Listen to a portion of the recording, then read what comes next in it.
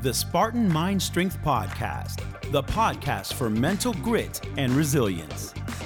Hosted by V. Binga and Tim Ganley.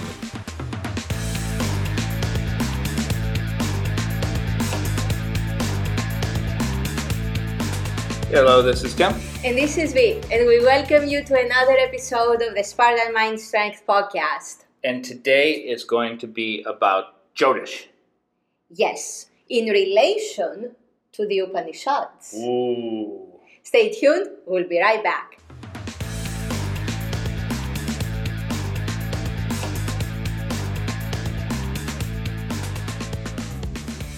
Jyotish. Jyotish. It's a Sanskrit word. Go figure. Uh-huh. It's not Greek? No, well, I can make it be Greek. Okay. But I'm not going to push it. Okay, Sanskrit word meaning what? It comes from Jyoti, which means light, and Ish, which is short for Ishwara, which means God. So, light of God. Light of God, or the will of God. Very nice. I like. Yes. Very nice name. Yep. So, what's what's it supposed to be about today? Well, the term Jyotish, which is translated today as Vedic astrology, Okay. is not actually what the Vedic astrologers of today say it is. Okay. So today they consider it almost like They tell you your horoscope, they do your charts, they talk about your life and so it's like a horoscope thing. It is. And they use the term horoscope, which is Greek. Yes, yeah. So it's basically what Vedic astrologers do today is they do your natal chart. Okay. When you were born, they look at when you were born and the big picture, and they look at when you were born, what planets were in what houses and all that stuff, and what that means to you. Okay, but in the old days, when Vedic books the scriptures were written, it was what? So Jyotish appears in the Yajur Veda, which is one of the four Vedas, one of the ancient scriptures. There is a section referred to as Jyotish.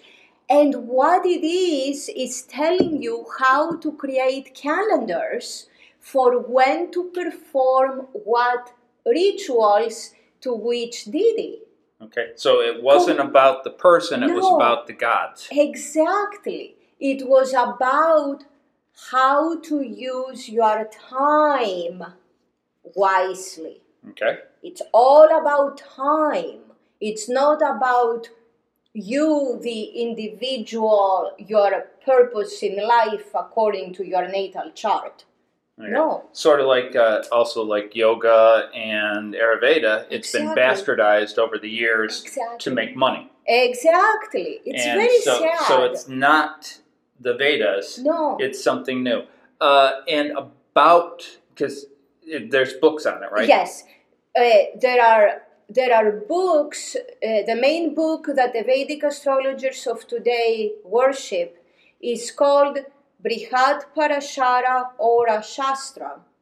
That's a big word. Yeah. And it was not created until the 19th century. It is all extremely new. And it actually has early 20th century, possibly. Yeah, possibly early 20th century. It has nothing to do with the Vedas, the scriptures. It's actually, it's insulting to the scriptures. Okay. Yeah. So now with this, this is something new that has been bastardized from something old. Yes. But the sages back then were using. Yes, they were using. They obviously they were creating calendars for when to perform rituals for whatever they were trying to accomplish. So they were respecting the celestial bodies. They were respecting the will of God for the specific moment in time. And you mentioned the word horoscope, right? which people today think, oh, what does my horoscope say? Well... Yep, I read the newspaper daily. I know my horoscope. Yeah. So, well, the word horoscope is Greek, comes from ancient Greece, and comes from aura, yes, which is used in Sanskrit also, which means hour, but the old meaning... Hour, like 2 o'clock, 3 o'clock, yeah. Exactly. Not like ours, we're us together. Yeah. It's actually spelled Hora, right? Okay. And it means hour, but the original meaning, the old meaning was time. Okay, right? Time. Or you can think this hour in time, right? This moment in time. And skopos, right? Horoscope. Skopos, which skopos means target. Okay. Purpose. Okay. What's the purpose, or the best use for this chunk of time? Now, Isn't that amazing? Yes. But I want to get into this chunk of time and say that the Greeks didn't do this either. No, this came from the wise ones. So Indians, the sages from India, and the philosophers from Greek didn't make this. No, they didn't. They may have improved it. Okay. They may have added things to it in terms of mathematical calculations.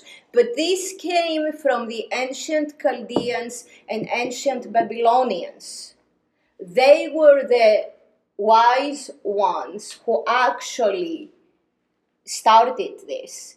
And then the Vedic rishis, actually, who talked about the Jyotish and the rituals and all that, did something along those lines. And they were all communicating at the time.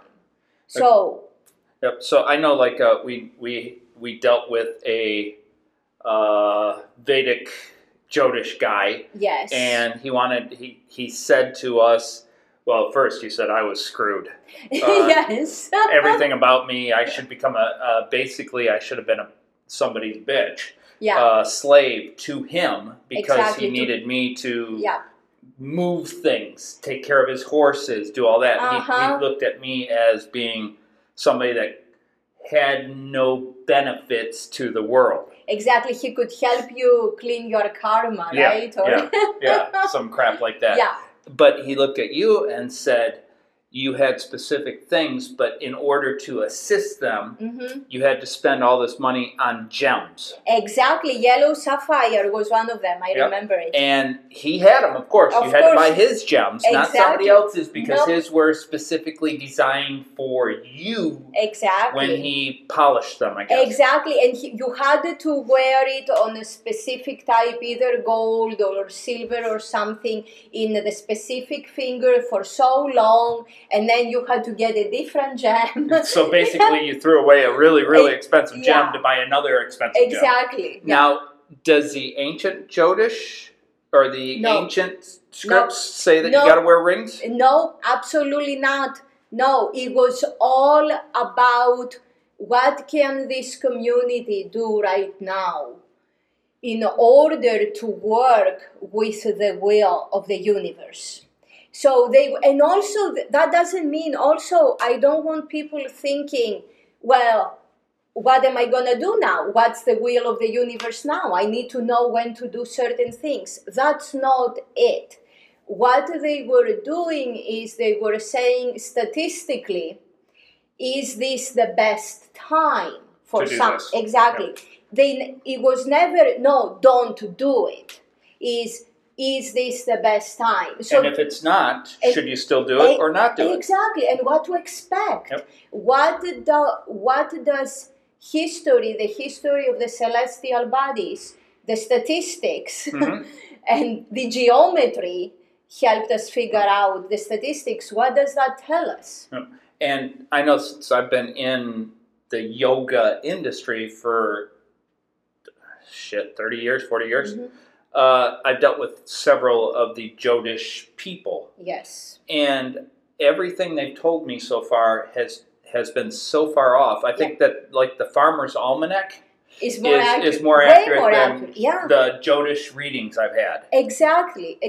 They focus too much on the natal chart, which also to be very accurate, few minutes make a big difference. Mm-hmm. I know that. Few minutes make a big difference. And if you don't know the exact time when you were born, then you pay them a bunch of extra money, because I've had that. I did too, because I don't know my exact time. You have to pay them a bunch of extra money and give them a detail from your life of when certain events happen to you, so that they can actually deduce, most likely, when you were born. And even then, you're taking you're hoping that their program that their software program is correct. Yep. It's a very sad state of affairs. Yep. And I know the Jyotish industry. Because I know there's one book that we have that even has a CD in it, or a disc in it, that you can type stuff in, and it'll tell you all that stuff. So you don't even have to pay the thousands of dollars. You can just buy a book for $10. Exactly. But what it does is it does the opposite of what the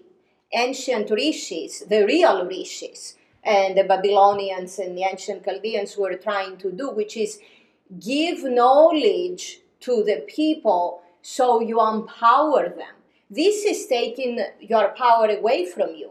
Because first it says that you have, one of the Jyotish astrologers actually said something that was very wise in a very funny way. You need good karma to end up with a good Vedic astrologer, right? Yes. So you have to choose the Vedic astrologer wisely, right? And then you have to really believe what they tell you, and then it limits your possibilities, right? Because even if it's the best astrologer and they say, well, it looks like this, well, anything you hear, anything you put in your mind makes you believe something that comes from the outside. Right? And so I want to put in your mind that we're over 10 minutes, and we can talk about Jyotish in the next one. But we'll put the names and links to some of the books we talked about in the whatever that is. In the notes. I should have had a Jyotish reading on me, so I would remember that. It would tell you that you need to work on your memory. Yeah. Until next time, much love from both of us. Namaste Kala. May we all be well, adapt, and thrive. If you found today's show helpful, please give us a rating, a review, or both. And subscribe to the podcast and never miss an episode. As always, Namaste Kala, which in Greek means, may we all be well. This program, copyright True Fitness Incorporated, all rights reserved.